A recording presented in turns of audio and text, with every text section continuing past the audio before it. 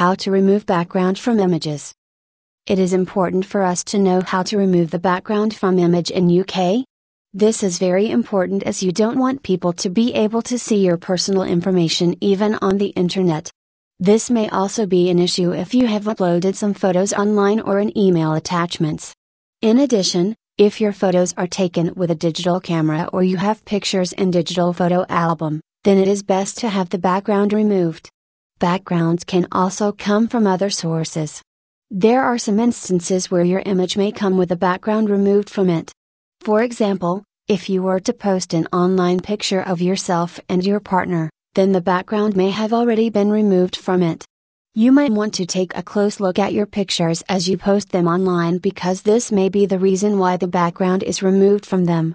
When you try to upload your photographs, you will notice that they will be uploaded with the background removed from them. An important thing to remember is that you should only upload your photograph to websites that you trust and that are authorized by you. If there are websites out there that claim to offer free hosting, then you need to be cautious in choosing which website you want to upload your pictures to. As such, make sure that you choose a secure web host for your files and for your images so that there won't be any issues in the future. Clipping USA info at clippingusa.com https://www.orbgraphics.com/background remove/